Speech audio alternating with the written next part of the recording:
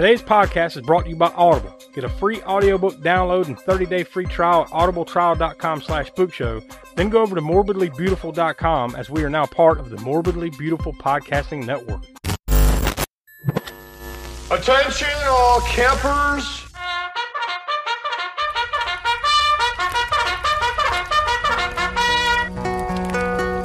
The All-American Spook Show welcomes you to enroll in Camp Spook Show this summer. We have activities for all ages, including archery, canoeing,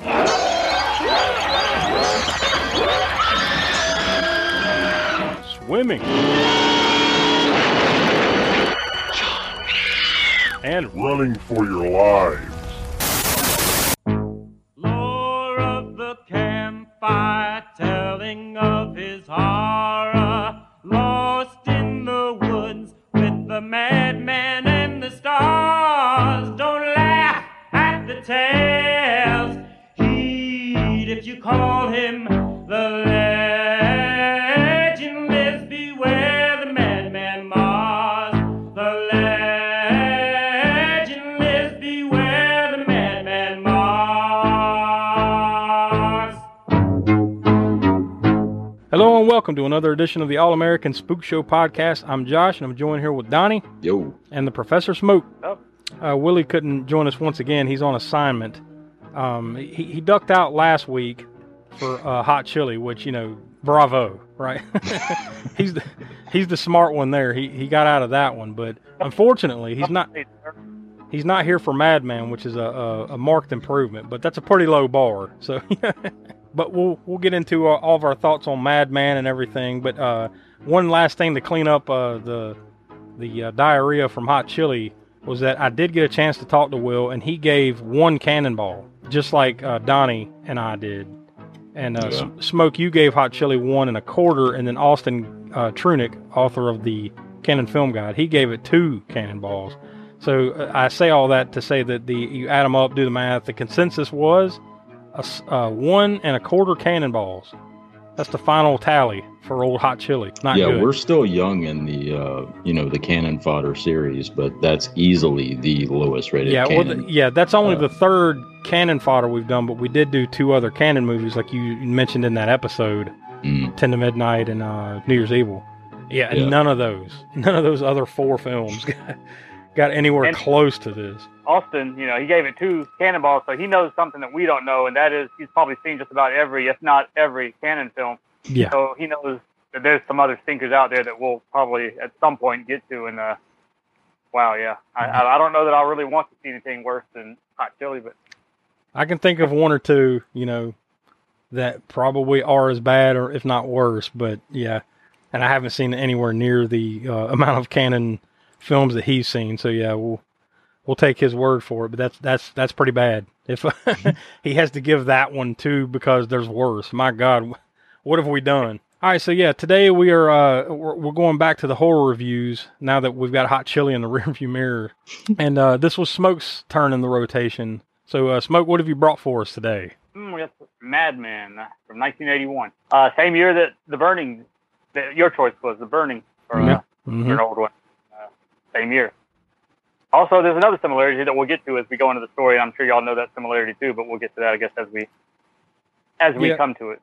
Definitely a lot of similarities here because a lot of these movies, let's face it, they're all kind of the same movie in a way, but they do have things that differentiate themselves from the others, that do make them unique. But also another thing, there was a weird release date thing with this one that we'll get in, I'll get into in just a minute. But as far as like when this movie actually came out, because it says 1981, but it wasn't 1981 when it eventually saw the full light of day, but we'll get into that. But before we get into the background and anything else, I'll go ahead and throw out the usual information. You can contact us at allamericanspookshow@gmail.com.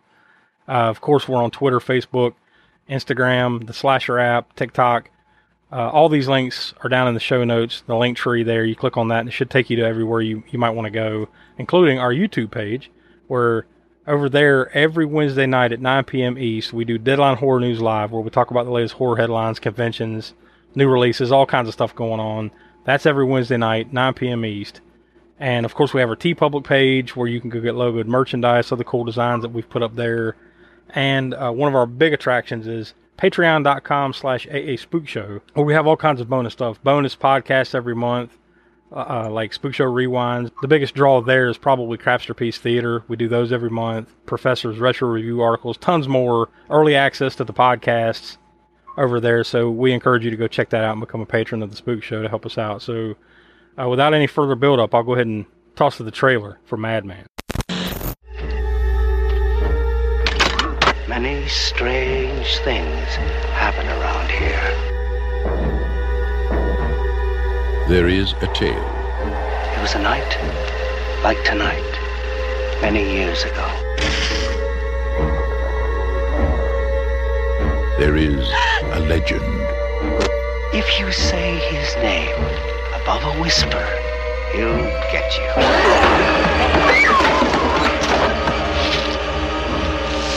There is a warning.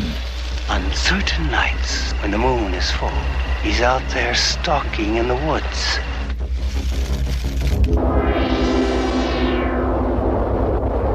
There is a madman. His name is Mars. Mad Man Mars. Mars! Madman Mars! Here we are! Come and get us, Madman! Don't you realize you're fooling with things beyond your control?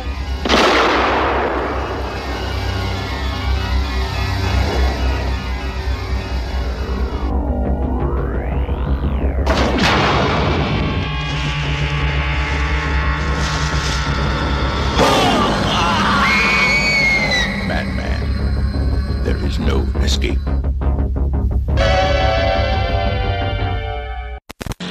All right, there you go. There's the trailer for that. So, Donnie, I'm going to assume, well, I guess I shouldn't assume, you never know with you, it's 50-50. Mm-hmm. Is this the first time you've seen this or no? I have seen it before. It's been so long, man. Mm-hmm. I probably saw this in the mid-90s. So either way, it's been a while.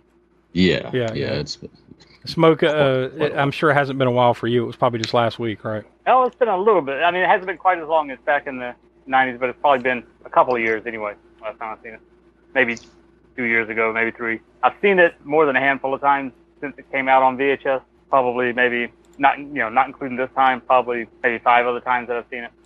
So it's not one that I've seen, as, it's kind of like The Burning in that sense. And also, The Burning was one that I didn't, the video stores in my hometown, there's a lot of them, and they had all kinds of crap, all kinds of stuff you couldn't, that you would have a hard time finding when Blockbuster came along or even Hollywood came along. Some of these just kind of obscure things that the mom and pop video stores had. But for some reason, it took me a while to track down The Burning. I didn't talk about that on that episode, but I don't know why. I don't know.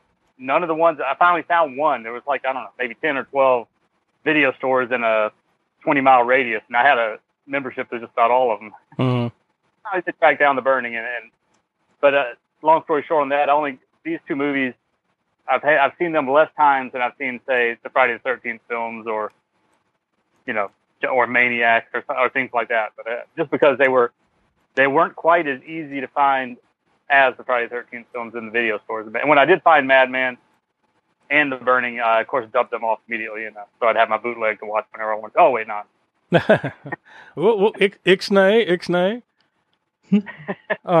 Yeah, I mean, myself, like, I remember watching this at some point back in the 90s or early 2000s, and then it just kind of went away. Once, it was kind of like, once I've seen it, it wasn't one that, like, I sought out to watch over and over again or anything like that. I remember enjoying it, but just, it wasn't something I sought out. And then I saw it again, like, a couple years ago.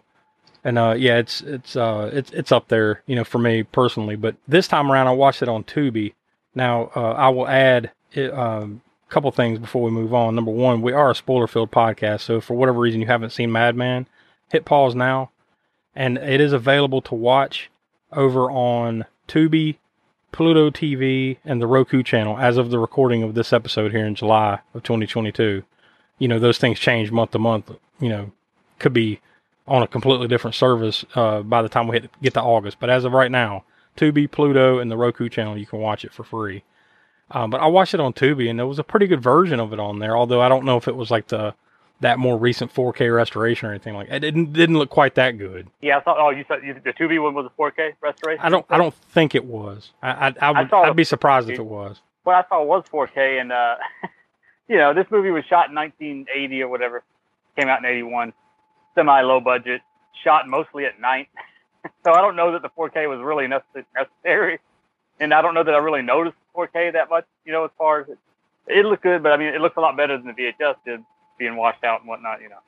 And probably it looks better than the DVD did. I used to have the Anchor Bay DVD. Looks better than that, but I don't know that if you're looking at this for such a great quality version of Madman, tons better than any other prior ones that came out, you're probably not going to notice too huge of a difference with it. That being said, though, I never watched 4K as a proper way, I guess. I never used that, whatever that filter is. You know what I'm talking about, where people get the soap opera effect or whatever, where it gives a clean, crisp movement. It looks more like somebody shot it off of like a really good camcorder or something like that, kind of weird movement. Yeah. Yeah, definitely. I mean, it's so crisp and clean that it makes it look fake at that point. It doesn't have the film quality anymore, so I just don't like that filter, so I keep it off. So somebody might argue that, well, you're not really getting the full 4K effect, and that's probably true, but I still think that the 4K disc, even if you don't watch it with that filter, it still has a little bit better quality than, say, just a standard Blu-ray. At least I think so anyway. Yeah. When I'm looking at them, like I said, if I'm talking about a 4K, people might think that I'm talking about that look or the full-on 4K effect. I just don't like that effect. I never even turn it on, so I can't really judge how it looks when you have that filter on. But other than that, it's probably the best I've ever seen it look prior to any other home video release. I guess we'll go ahead and dive into some of the background here. Now, it was originally titled Madman: The Legend Lives. And then I guess sometime after that, they just changed it to Madman. But it did have two separate working titles while they were filming. One was Madman Mars, and another one was just The Legend Lives. So I think Madman Mars would have, Madman's fine. I mean, I'm cool with that, as a title. Mm-hmm. It draws your eyes, draws your attention, either way. But I think Madman Mars would have been kind of cool too. Although that might have confused some people to think maybe it's sci-fi or something, because Mars, maybe that's why they dropped it. Yeah, well, there's a weird, interesting thing in there. I heard Gary Sales, the producer, say about the Mars, where that came from, and it's something that you would never in a million years think of influencing this movie. But he said he was listening to Holst, the classical composer, Holst, The Planet, and there's Mars, of War is one of the songs on that composition, and he was listening to that, and I mean, if you ever listen to that song, I mean, you wouldn't think, how does that equate to this movie at all? I mean, but yeah, I mean, you could just as easily say, well, I was looking at a list of the planets and Mars stuck out. There we go, or I was eating a Mars bar, Yeah, I guess not so much the tone of the music, but I guess just the name Mars. Just, like they would use this as his name or whatever, and change it to the Z or the spelling or whatever. Now I'll read this little excerpt. This is straight from Wikipedia about like how it got, it came out and was distributed. This is what I mentioned earlier. It remained in distribution limbo through 1981 until being acquired by Jensen Farley Pictures at the end of the year. And then in January of 1982, it screened in Wilmington, Delaware, random, and Detroit, Michigan. It had its premiere in New York City the following year on January 7th, 1983, and in Los Angeles on February 18th, 1983. Then over the course of the year, it became a sleeper hit in the drive-in circuit and ultimately grossed $1.35 million in the United States. So that's where I say, it's listed as a movie from 1981, but it looks like, to me, it didn't really see the full light of day until 1983. Also, then, I guess that's a good point to talk about the fact that we mentioned earlier about The Burning did come out in 1981, and the fact that movie is based on Cropsey, and this movie was actually based on Cropsey. Yeah. Supposed to be Cropsey in not Madman Mars. And I guess when they got wind that the other one was being made and that it would probably be finished before theirs, they decided to change it to, still keep the same storyline. Basically, it's a Cropsey-type folklore storyline, but just changing the name to Madman Mars, a few other little details. Yeah, and that's interesting, too, because like how this movie would have been different if it was more directly about, say, the Cropsey, even they just call it Cropsey, whatever, if it so then you could even more directly compare it to The Burning. That'd be interesting, to see what kind of movie would have come out of that. Oh, yeah. Which one in the end would have been better. It's almost like when we kind of compared when we talked about The Howling last summer and An American Werewolf in London. It would have been something like that, in my opinion. You know, some type of close comparison. Yeah, it's strange. It's kind of strange how things, you know, nothing's planned, but things fall together that way sometimes. Where there's two exactly the same types of movies being shot together and kind of going to come out around the same time, without it being not a copycat thing. It's just a fluke, and that's basically kind of what happened with The Burning and Mad Men as well. I couldn't find exactly when this came out on, you know, VHS. So I assume sometime after, say, 83, probably 84 to 86, somewhere around there, you would imagine. I'm not dead sure. But it was released on DVD in 2002 by Anchor Bay. That one had a non-anamorphic transfer. And then it was released on DVD again by Code Red in September of 2010. This one was anamorphic and had, you know, a lot of bonus materials. But apparently it had an inferior transfer to the Anchor Bay DVD because it lacked, from what I read, it lacked blue hues present in the original negative. But then in May of 2015, Vinegar Syndrome released it on Blu-ray for the first time, and that's where the new 4K restoration from the original negatives came from. So I assume that's what you watched, or is that a different, newer one? No, it was that Vinegar Syndrome 4K restoration. So I never saw Vinegar Syndrome Blu-ray, but I did have before this, I had the Anchor Bay disc, and yeah, it was, like I said, non-anamorphic. An improvement over the VHS, but not a whole lot. Just as much better than either of those, really. Probably the best it's ever going to look. But it basically saw the full light of day, like we said, by the year 1983. But it was released by the Legend Lives company, or that's who it was produced by, and then it was distributed, as we mentioned earlier, by Jensen Farley Pictures. It was rated R, total runtime of 1 hour and 28 minutes, and it was filmed at the Fish Cove Inn in Southampton, New York, from November to December of 1980, with a budget of roughly, from what I could tell, about $350,000. Yeah, I read that as well. I think that's funny that, like, also too, and I'm sure we'll talk about this once we get into the movie itself, is like, this one, if you think about it, kind of falls a little bit out of our criteria for Camp Spook Show because it's a fall camp. What the fuck? Who goes to a fall camp? Because they make direct mention of, like, all right, we're about to let everybody loose, or you're about to take a break or whatever because Thanksgiving. Wait, what? So yeah, like, what kind of camp? You know, when all the kids are at school, this place is in session.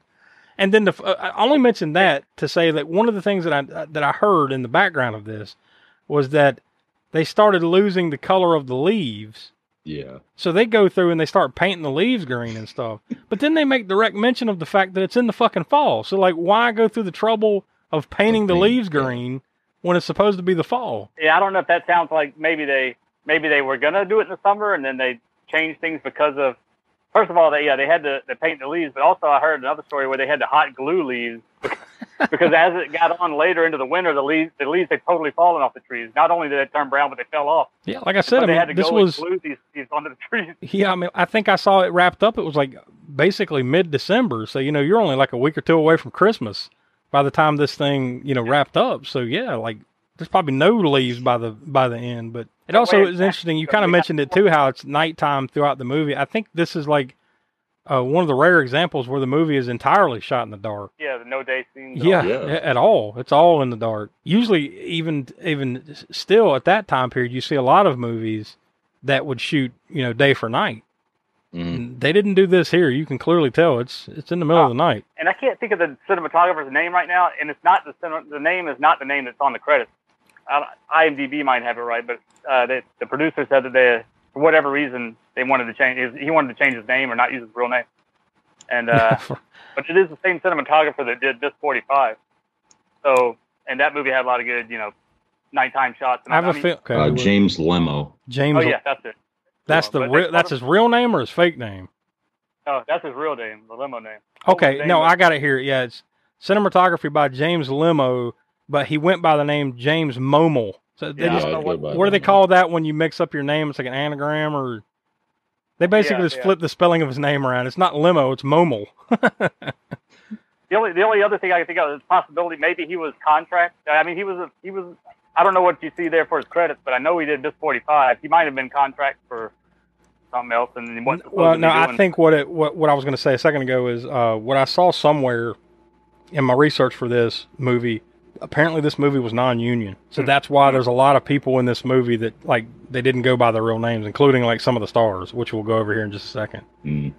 That's why. So, like, I guess they didn't want to get blackballed or whatever the fuck, so they all had fake names, you know? So, yeah, Smoke, you hit the nail on the head. It's looks like his first DP role was Miss 45. And then he did Madman directly after this. Directly after that. I mean, it takes somebody with some talent. If you're going to shoot a movie completely in the dark, it takes somebody with some talent to get the lighting and everything right for the film, the film. Otherwise, you end up with or you shoot day for night, and a crew of people that know what they're doing and know how to light it and shoot it right and everything. Yeah. Godsend when you're working with that low of a budget too. But it was directed and screenplay by Joe Giannone. Very brief filmography. As in, basically he was just the assistant director on the Clonus horror and maybe something else, and that was it. Like, he didn't really do much. Unfortunately, he died in December of 2006 at the age of 60, so he's no longer with us. But this is also a story by Joe Giannone and the producer, Gary Sales, who would also be known as being the first assistant director on Vampire's Kiss, the Nicolas Cage flick. And, of course, one of our favorites here, that I know we will get to on Crapster Theater, guarantee it, Mr. Nanny. He was the first assistant director on Mr. Nanny. But he has gone on to some, medium amount of success. I mean, he's still active today. So there's Madman and Mr. Nanny. There you go, Donnie. Oh man. I know that he said before they made this movie, they had to decide, him and Giannone, what they were going to do, like whether they were going to do. They had three options: either porn, action, or horror. Porn at that time was like pretty much run by the mafia. They said that was off the table. Action required a bit too much of a budget, to get the stunts and all that stuff right. So that was off the table. So they just and Madman was the result. Well, there you go. At least it turned out good. At least there's that. Music in this movie was by Stephen Horlick. I only mention him because it's interesting for him. He actually won a Grammy later in life after this for the theme for Reading Rainbow, which I thought that was worthy. Yeah. So the dude that did the music for Madman is the same dude that did the Reading Rainbow theme. So that's his claim to fame. The movie stars Galen Ross as Betsy. Now, but in this movie, she's not credited as Galen Ross. She used the fake name of Alexis Dubin.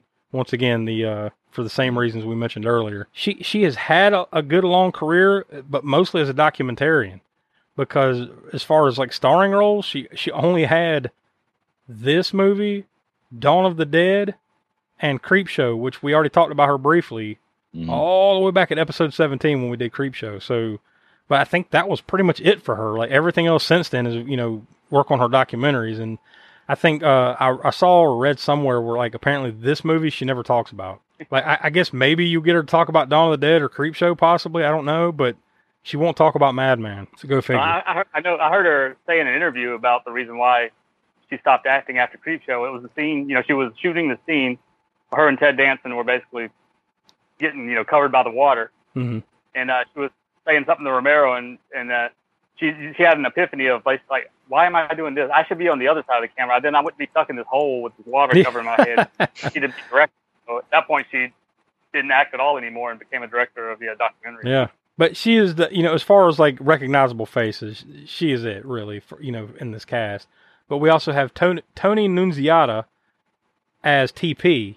But in this movie, once again, he's using a fake name, Tony Fish. There's nothing in particular to speak of for him. He has a fairly short list, but he's the guy that sang the song, I Don't Need Words. That's the song that's playing in the hot tub scene in this movie. That cheap ass song that is playing. Yep. That's him singing the song to his own scene, his own lovemaking scene. I guess there's something pimp about that, right? Like, I'm going to shoot this sex scene and then I'm going to sing the damn song. Fuck all of yous. But see, in that hot tub, that whole hot tub scene, I did hear Galen Ross say something about that on the 4K disc special features. She mentioned that the love scene that they had in the hot tub, she had given him some advice on the kissing scene. In other words, I guess how to make it look good, how to do this or whatever. And then he took offense to that, got out of the hot tub and went into the sauna and stayed in the sauna for he just stayed in there. And finally took the DP, I think, to go in there and say, hey, or to talk him out of there, saying, well, what if we do it in a comedic sort of way? We shoot the hot tub scene and kind of humor in it or whatever. And then he finally came out. Yeah. Oh, there's definitely some humor in that scene. There's no doubt about that. I don't know why. Yeah, definitely. And the song that he sang, "I Don't Need Words," added to the humor of the scene. So that's what we got. Tom Candela as Richie. Probably the most notable thing that our listeners would recognize him from is he was in the movie Night Shift. And of course, Paul Ehlers as Madman Mars.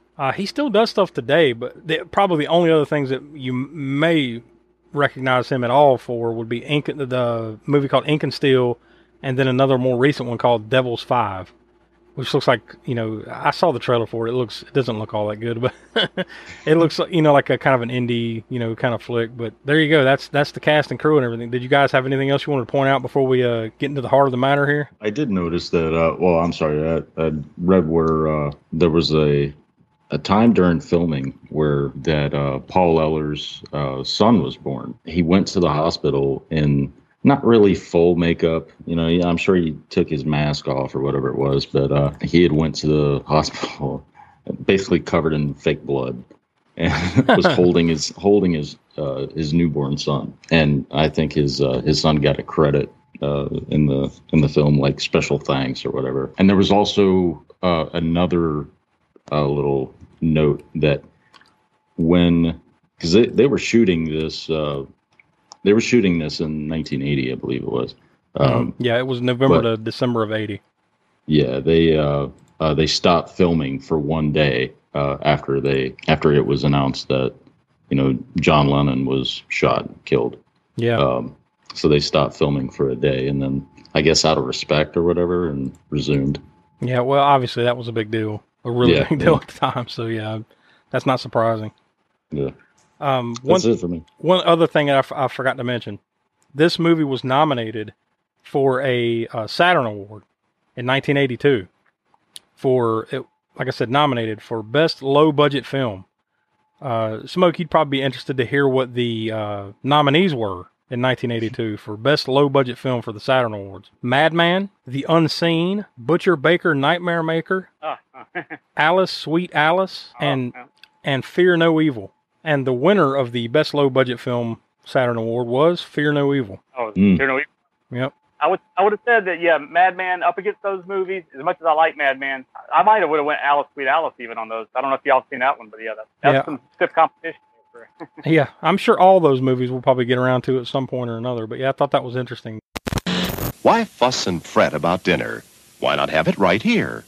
Yes, this drive-in offers everyone in the family a real picnic treat for dinner.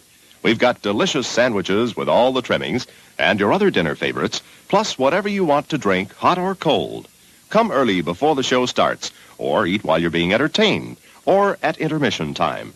So why fuss? Give your family a tasty dinner at this drive-in. For you, the listeners of the All-American Spook Show podcast, Audible is offering a free audiobook download with a free 30-day trial to give you the opportunity to check out their service. So, as what we normally do is we'll go over to Audible and we'll just type in, say, like, something that has to do with the movie or whatever to see what pops up. So I just go in and type in Madman, and here's what we get. The Professor and the Madman. So that's you and Madman Mars, Smoke. Oh, all right. Cool. By Simon Winchester, and that one's almost 7.5 hours long. So there you go. The Madman by Khalil Gibran. That one's that one's only not even quite an hour long, so that's pretty short. We'll go with one more that's just a little longer. Madman in the Woods. Life Next Door to the Unabomber by Jamie Gehring. That one's almost 10.5 hours long. So, and that's it looks like an Audible exclusive. So, yeah, there's a lot that pops up when you type in Madman. A lot. That's the closest you're going to get, though, to this movie, Madman in the Woods. Although it's nothing at all to do with Madman Mars. Completely different type of Madman. But yeah, anyway. So if any of those interest you, you can download your free audiobook today by going to audibletrial.com/spookshow. Again, that's audibletrial.com/spookshow for your free audiobook. So, as we normally do here lately, I'll just hop over to IMDb and look at their plot summaries, and we've got two here. One, literally one sentence, and then a little longer. The first one is the one sentence IMDb synopsis of a legendary psychopathic murderer stalks a summer camp. Even that, though, the summer camp thing, right? There's that again. It's like, they make it abundantly clear this is a fall camp, not a summer camp. But whatever. So the last one that we have is posted on IMDb by Umberto Amador. It seems like I've read that name before. Like there was an Umberto Amador plot summary that we've read before on another movie. But either way, at a summer camp for youths, cocky preteen calls out the name of mass serial killer Madman Mars. Suddenly, counselors are being maimed and slaughtered in various ways by the backwoodsman who has returned when his name was called. So there we go. That's the plot summaries over there. And that pretty much, I mean, you can guess what this movie's about. You know, it's like I just said, dude is like this mythic. It's almost like Bloody Mary. You call out his name. What did they say? Like, you say his name above a whisper, he's going to come kill your ass, basically, right? That's the premise. Yeah. So some dickhead, Richie, jumps up and says, Madman Mars, blah, and then all hell breaks loose. Yeah, verbatim. That's what he said. Yeah. Madman Mars, blah, blah, blah, blah, blah. That's what, just like that. But yeah, like right out the gates, the fall camp thing, like, that was just weird. Because now they did point out, like, these are like gifted children kind of thing. Like they're all really smart kids or something, so maybe that's why they're in a fall camp. Like, they're too smart for school, so they get to go to fall camp up until Thanksgiving. Yeah, I don't know. Right at the beginning, though, that campfire scene, I love that. That was cool. Yeah. I mean, I think it sets the scene and explains everything the way it needs to. You know, like they don't spend a whole hell of a lot of time on it. You know, it's just that first 10 minutes or so. Campfire scene. TP gets up and sings that song, the story of Madman Mars, which you get a slightly better than the Hot Tub song. Yeah, no doubt. And you do get a better rendition of it at the end of the movie. Remember, they play the song again at the end, so you get a slightly better version. But I think it sets the scene, you know, of the creepiness and everything of the campfire, and tells the story as much as you need to know about the story, and then bam, here we go. You know, you're into it. So I thought it was a pretty well done scene to kind of set things up there. As far as go down the list of the kills, the first one was that random drunk. What is he, like the camp chef or something? Dippy. Yeah. Dippy. Yeah. He just walks up, gets his throat slit. So he's the first to go. The second one was TP getting being hung. Well, I'd say that's kind of an iconic scene from this movie, though, right, Smoke? Yeah. Oh, yeah. The hanging scene where he's sitting there fighting it, right? He's like pulling himself up on the rope, and then he actually gets contact with a limb on his hands, and you think, oh, he's pulling himself up. Okay, maybe he'll get out of this. But no, then Madman comes over there, and his belt buckle, which also says TP on it, like his own initials. There's real fancy. TP, TP buckle. And then he pulls him down by the belt buckle and snaps his neck. He pulls him off the tree limb. I think I need a TP belt buckle. I'm not a belt buckle guy at all, but no, I won't. No, if I had one, it's got to say TP. What's that stand for? Toilet paper. Leave me the fuck alone. You know, nobody knows what his name stands for. That was another thing I saw in one of those interviews on the special features, that they didn't. Nobody. Well, I don't know about nobody, but the actor who played Madman, Ellers. Yeah, Paul Ellers. He couldn't remember his name at all, and then maybe Gary Sales and Joe Giannone that wrote the script, maybe they knew what TP stood for. But he did mention about Quentin Tarantino in some convention or something or other, mentioned, oh yeah, it stands for toilet paper. He didn't make the toilet paper. Aha, I was right, inadvertently. Right, yeah. Yeah, toilet paper. I guess in the end it doesn't matter, you know, what the fuck, you know, but yeah, that is kind of random. Yeah. The fancy belt really sets the mood, sets the whole thing off, really. If only you had whipped it off and like Pootie Tang. Pootie Tang. Talk about crabster piece. There you go. Pootie Tang. Sure, we'll get to it. Yeah. I'd say that falls somewhere between Colt Corner, at that weird mystic place of between Colt Corner and Crabster Piece Theater. That's Pootie Tang. Oh man. So yeah, the next death is Dave gets the axe. Then after that's where Stacy gets decapitated by the truck hood. Now that's perfect placement too. That's a clean fucking clean cut with a fucking old truck hood. And then I love when that has happened, and then it's Ellie that's out in the woods with Bill. Bill and Ellie, they're a couple. they go out, you know, because throughout the movie, everybody, one by one, as these movies usually do, somebody like, oh, so-and-so's missing. You need to go find them. And then the next person goes missing. You need to go find them. You know, that's the formula. So Bill and Ellie go out together, and they're out looking for Stacy, whoever the fuck they're looking for. And she looks over, and she sees Madman over the body of Stacy with no head, and then she starts screaming or whatever. But I love that Madman is just looking at it when she looks over at him, and then Madman is just looking at the body like, God damn. I just chopped this bitch's head off with the hood. It's like he didn't even, you know, like, I didn't understand my strength, you know. I underestimated myself. It's just the way he was standing there looking at it, and then like he hears Ellie like, huh? And then looks over, you know, and starts chasing her. But yeah, I thought that was hilarious. And then when Bill and Ellie go, she makes him go over to the truck, like, because like, I just saw some heinous shit. But of course they go over there and the body's gone. Madman's nowhere to be found. And then like they just jump in the truck and try to start it up, and it's like, oh, blah, blah, blah, blah, blah.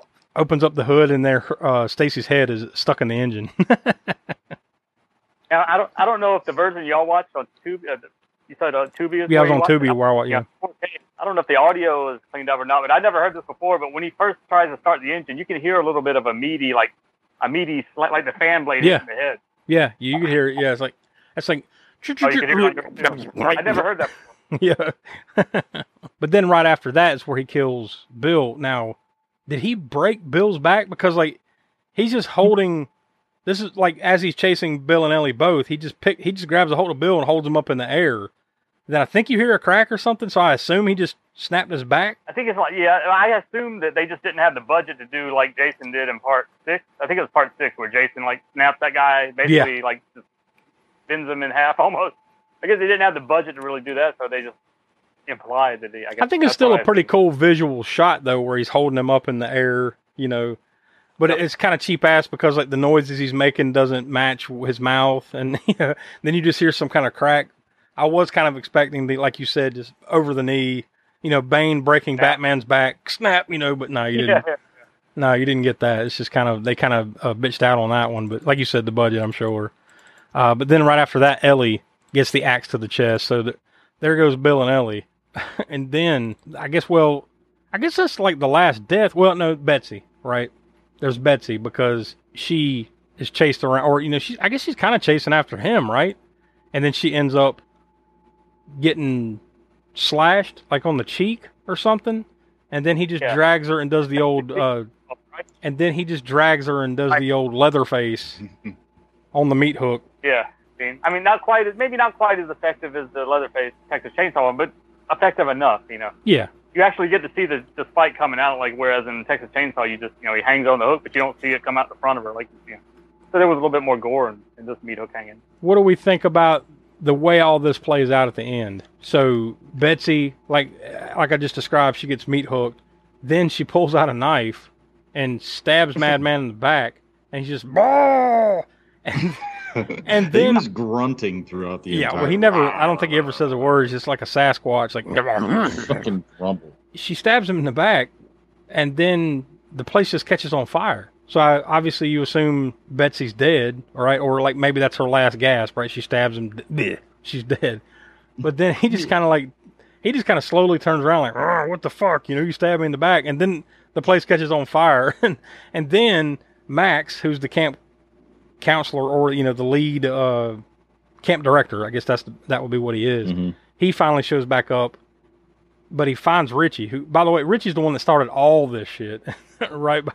By standing up at the campfire and yelling out, Madman Mars. And then the whole movie, he's just slowly walking around the house, out in the woods. Madman never fucks with him, but he's the one that emerges from the woods. Max finds him, and he says something like, Madman Mars is real, or something like that, right? And then that's when they play the song. So, I mean, what do we think about how all this goes? Like, as far as, like, all your final girl tropes are kind of out the door here, right? Like, there is no final girl, even though you would think she would have been it, right? Yeah. I get the gist that they were trying to mix it up a little bit, because I don't know about all, but most of your movies prior to this slasher films did have a final girl. And also, like you said, Richie, he would have been the first one to go if this were a convinced, or, you know, the more conventional style. Like he's the one that caused the mess, basically, and he's wandering out in the woods. He would generally be the first one you would think that would get killed, but he's the one that survives all the way to the end. Yeah, and if he's not the first one to go, you think he is eventually definitely getting it, but nope. And the kids, that's the only other people that live. Well, right? true, yeah. And Max. I kind of like that they did that. They didn't go like textbook. Yeah. I love that. That reminded me, and I actually made a note of that. And I kind of forgot to go back to it when she's got all the kids on the bus and like they're taking off, and then he just runs out in front of the bus and she stops, and then of course he immediately goes over there and tries to get in the door, and then she grabs I don't know what broom handle, some kind of wooden stick, and she's just wearing his ass out, man. Like, it's like 5 minutes of her just like slapping the fuck out of his hand, and then eventually he's like, oh. He eventually draws back, and then but then she's like, all right, I got to go take care of this. For some reason, like she takes it upon herself, like I'm the one that's got to end this. That's where I think it does differentiate itself, because like, she's clearly like the heroine of the story. They've set it up.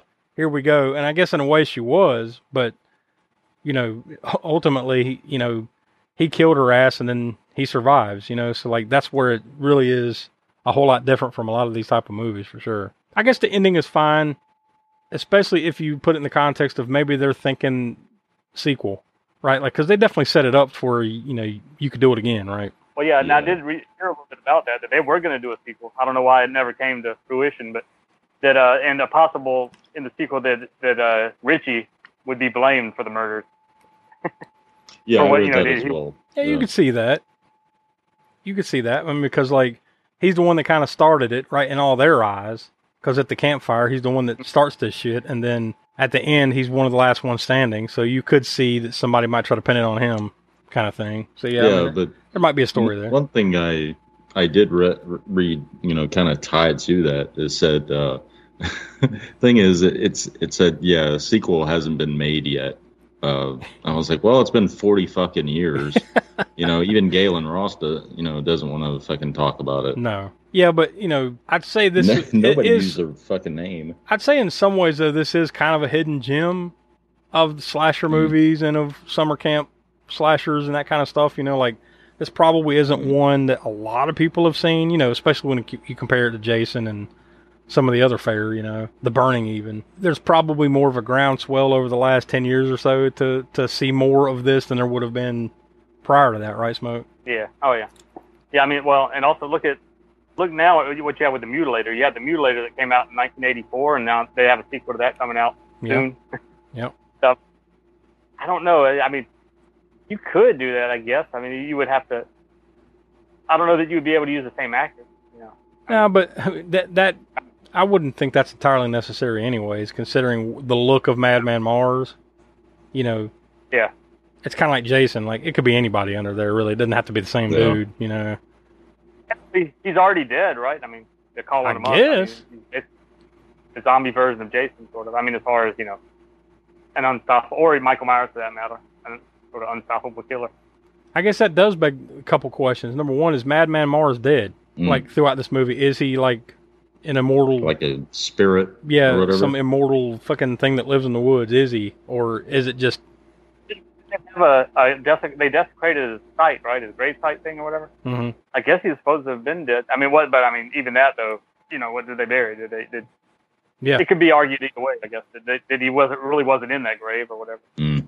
The way I took it personally is that he is. They are calling him up, sort of supernatural in a way, because they said his name above a whisper. I like that little caveat, because that's how they differentiate it from Bloody Mary. Usually it will be like, if you say his name 3 or 4 times, here he comes. But no, this one's just if you say it above a whisper, here he comes. That is. Did I whisper it? Oh, I don't know if I whispered it. Yeah, what's the whisper line? How many? Level of, yeah, how many decibel levels do you have to get over before he shows up? So I guess one last thing I guess we could I can ask you about. What did y'all think of the makeup job of Madman Mars? Like, what did you think of the look of Madman Mars? I thought if you were thinking of this hillbilly woodsman that sort of come back from the dead, so to speak, that I guess they struck that right. I mean, he's got the coveralls. He's got the nose thing where part of his nose got cut off, which they mentioned in the folklore. Yeah, they did mention that. Yeah. and his wild ass hair and the beard and all that stuff. It's very backwoodsy. Like it kind of gives you that vibe too, that backwoods hillbilly vibe. Mm. Donnie, what'd you think? What'd you think of the look? Not really anything, special about it. Mm-hmm. It was just like, I only asked because like that's the one thing that kind of brought it down just a slight peg for me, was like the look wasn't. I mean, I think it's fine. It's fine for what it is. I'm not, shitting on it too hard. It's just they spend a good portion of the movie not showing you his face. Yeah, I would have too much. I would have rather of them not show whatever the fuck. Yeah, I get it. Just don't show his face. Yeah, or at least show it very little. Like it's like the Jason deal. Like he's got the mask. You don't have to go crazy, but usually once in the movie, you're going to see somebody knock that mask off, and you're going to, oh fuck, he's all fucked up, and then they put the mask back on, move on. So I think that's another thing that it has in common with The Burning. Not that they look the same, but that the makeup for The Burning wasn't that great, and that's because Tom Savini himself said that he didn't have time. Yeah. The time that he would have liked to have made the look of Cropsey in that movie the way he wanted it to. So he was kind of rushed. So yeah, he was kind of a what do you call that, not a letdown, but a little bit of a disappointment when you see Cropsey. He's not as fucked up again as you would think he would be in the same thing, I guess, with Madman. Yeah, I'm not expecting it to be on par with what you would see today, but I guess I was just expecting the look to be a little better than it was, but so that brings it down just a nudge for me. But I'm sure we'll see if that is reflected in our ratings here in just a second. So, I guess does you guys have anything else you want to point out before we get to the ratings? Other than I was going to mention about have y'all seen Hatchet at all? Yeah. No, I want to see that, and I've just never sit down and watched it. I've seen the first three. You've seen what? I've only seen the first one, I think. But I've seen the first three, and then I've watched Victor Crowley. Which is not, so how many have there been? 3 or 4? Well, I assume at least 4. I guess 4 or 5. At least 4. Yeah. No, I haven't. I think I even own Hatchet on Blu-ray, and I've just never sit down and watched the damn thing. It seems like I haven't really heard them talk about like special features, what exactly they were influenced by. But I would have to say, Madman Mars would be a little bit of influence for Victor Crowley, because but if you were to take the Madman up, do it the way that maybe you're thinking in your head that it should look, you pretty much, I would think you would come up with a Victor Crowley look. Yeah, and you're not wrong there, because I have seen Victor Crowley. I've seen the makeup. I've seen what he looks like. Yeah. You're definitely, you might have nailed it right there. And the axe, the hatchet. So I don't know if they were made.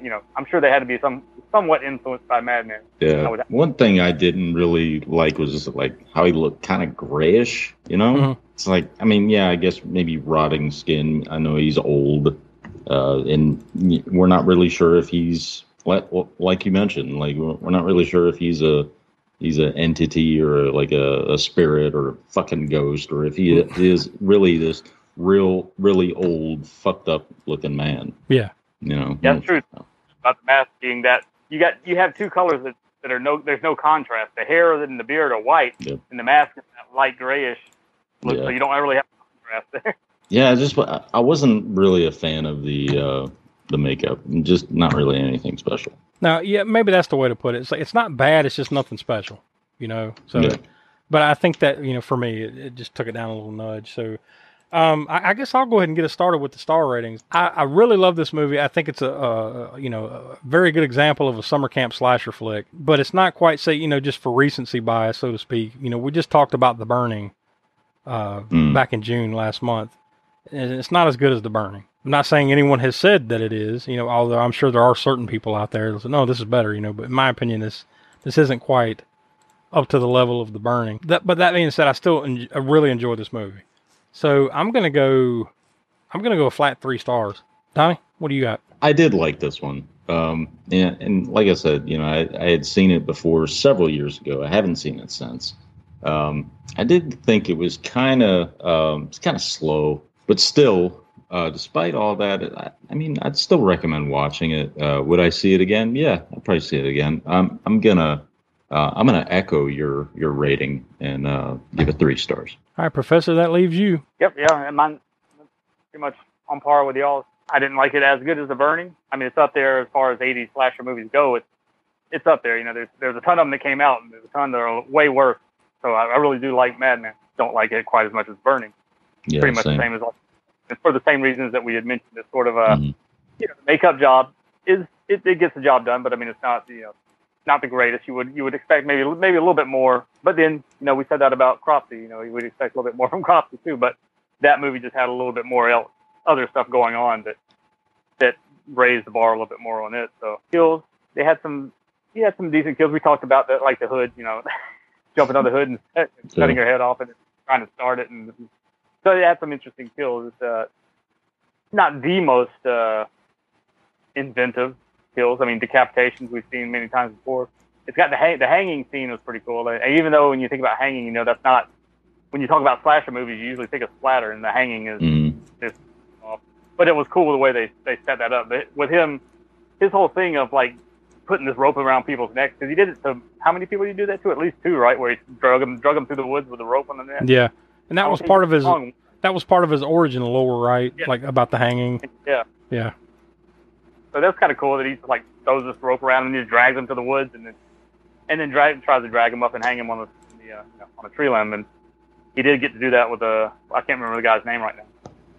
TP. TP.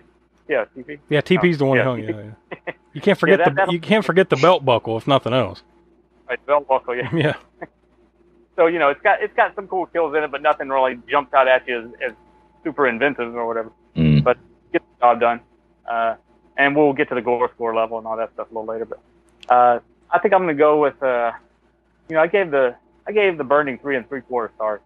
So what I'm kind of wrestling with is where I want to give this, right where y'all were, or I'm going to give a little bit more. But I think I'm going to stick with a 3. I'm going to echo the 3. And that's the beautiful part of, as we always say about the 4th anniversary show, is that if you want to have a little bit more time to stew on it, you can go up or down there. So there is that. But and as we said earlier, Will's not with us. He's on assignment, so we will get his thoughts on it very soon, and we'll let you know what the total consensus is. But as far as all 3 of us, we give it 3 stars across the board. So that means even adding his in, unless he gives it a 0 or something, there's a steep curve. That means we're probably going to be in that 2.5 to 3 star neighborhood overall. So we'll find out when he's able to come back on. But we're not quite done with this one yet.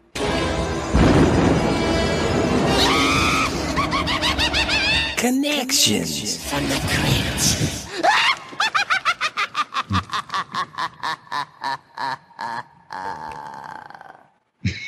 I always like to let it finish. For the crew side, special effects artist Matt Vogel did the special effects for Madman, worked on the special effects crew for Madman. He also ties back to our previous episode on Street Trash, long time ago. And a more recent episode 100, he did the he was on the special effects crew for Frankenhooker. Ah.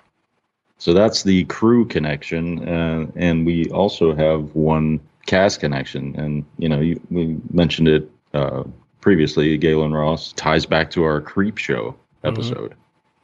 And she will eventually tie into Dawn of the Dead whenever we finally get around to that one. Of course. That is one of the big ones. We will get there. That would be it for her filmography. And then we just did her entire filmography, unless we dive into her documentaries. But yeah, we'll get the kill count from Will next time he's on. But for now... Gore score. Yep, and I did reference my Chaz Valen Deep Red Horror Handbook, where he has the gore score in the back of it. Also, he's got a gore score book. It pretty much reprints the stuff that was in the back of Deep Red. But at any rate, anybody listening to the show long enough knows that the gore score is based on Chaz's gore score that he created for his columns in Gore Zone and his Deep Red magazine and his Deep Red book and his gore score book and more gore scores. There's some stuff out there for you to track down if you want some good old school horror. But at any rate, he gave this one a 4 for the gore score. And what I usually do is if he's done one, I'll reference it and I'll mention it on the show, and then I'll decide whether I want to go with that or up it or make it or down, bring it down or whatever. I don't know. It had a couple of decapitations, some axe chopping. Not that it was super gory, but the fact that it's kids too. Remember when they're telling his backstory of his folklore, He killed his wife, then he killed his son and his daughter. And they kind of, as they're telling the story, they kind of show this. I mean, it's not super graphic, but damn, he's talking about, and then he goes into the room and he chops his son, and then he goes across the hall into the other room, and there's his daughter, and he whacks her in the head, or however they, say it. Yeah. Story kind of show it. So I mean, it's kind of like, damn. You're like, damn, that's really fucked up. Even though it's not super gory, I mean, it's, usually you don't see. That's another thing we didn't really mention. That the kids in the camp, of course, none of them get killed, but usually in these movies, you don't see any slasher movies. Generally, kids are kind of off limits when it comes to that. If they should be, But this one breaks that taboo a little bit when they're telling his backstory. And anytime you do that, that's kind of, it's pretty messed up if you're going to show that. So that alone goes up in the gore score a little bit. You have the inventive and humorous decapitation by car hood that we talked about. You have the hanging, which is not gory, but just well done. Yeah, it's brutal. Yeah, it's brutal. And then you have the meat hook, which is pretty cool. I mean, he what did he do right before the meat hook? He did something else to her, right? I forget now. He slashed her like on the jaw. Slashed her jaw, and then you actually see her cheekbone. Yeah. Like a cheekbone under there. Then he hangs her on the meat hook, and then she pulls out the knife and stabs him. So that, that's a little bit of decent amount of little gore right there. And like as I said too, it's Texas Chainsaw Massacre. Tobe Hooper wasn't trying to be overly gory. He was trying to actually do some stuff in that movie that would make your mind kind of go to certain places to complete the nastiness of a scene, like limbs being sawn off. He didn't really, saw too many people up for Texas Chainsaw Massacre on screen.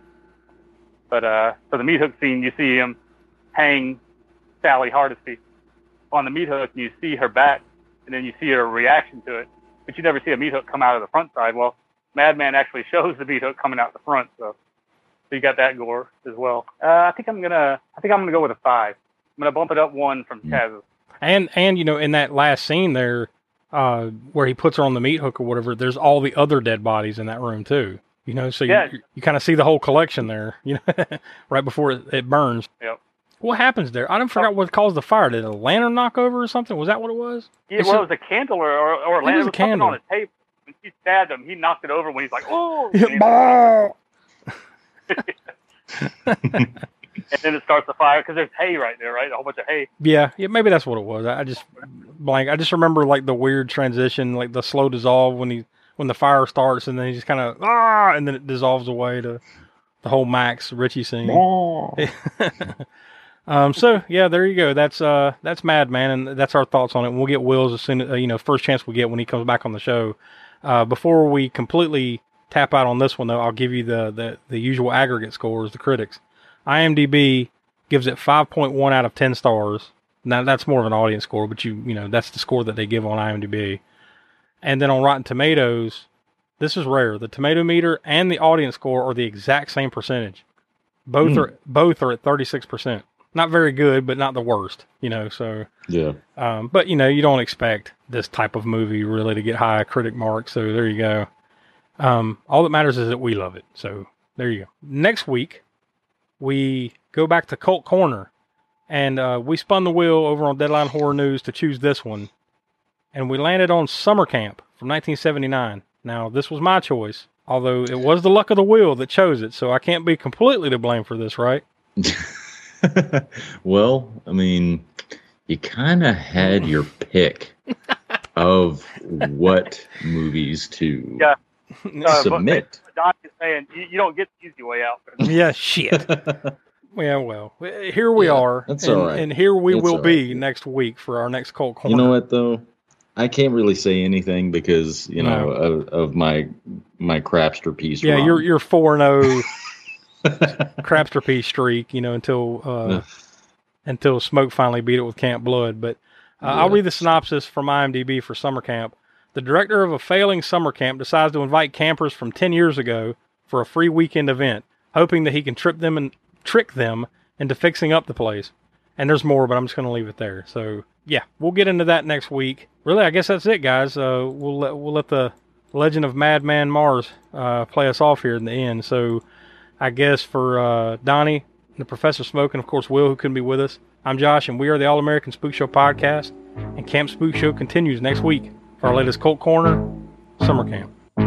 Lore of the campfire, telling of his horror.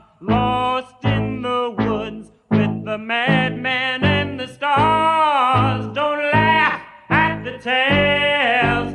Heed if you call him the legend lives. Beware the madman Mars.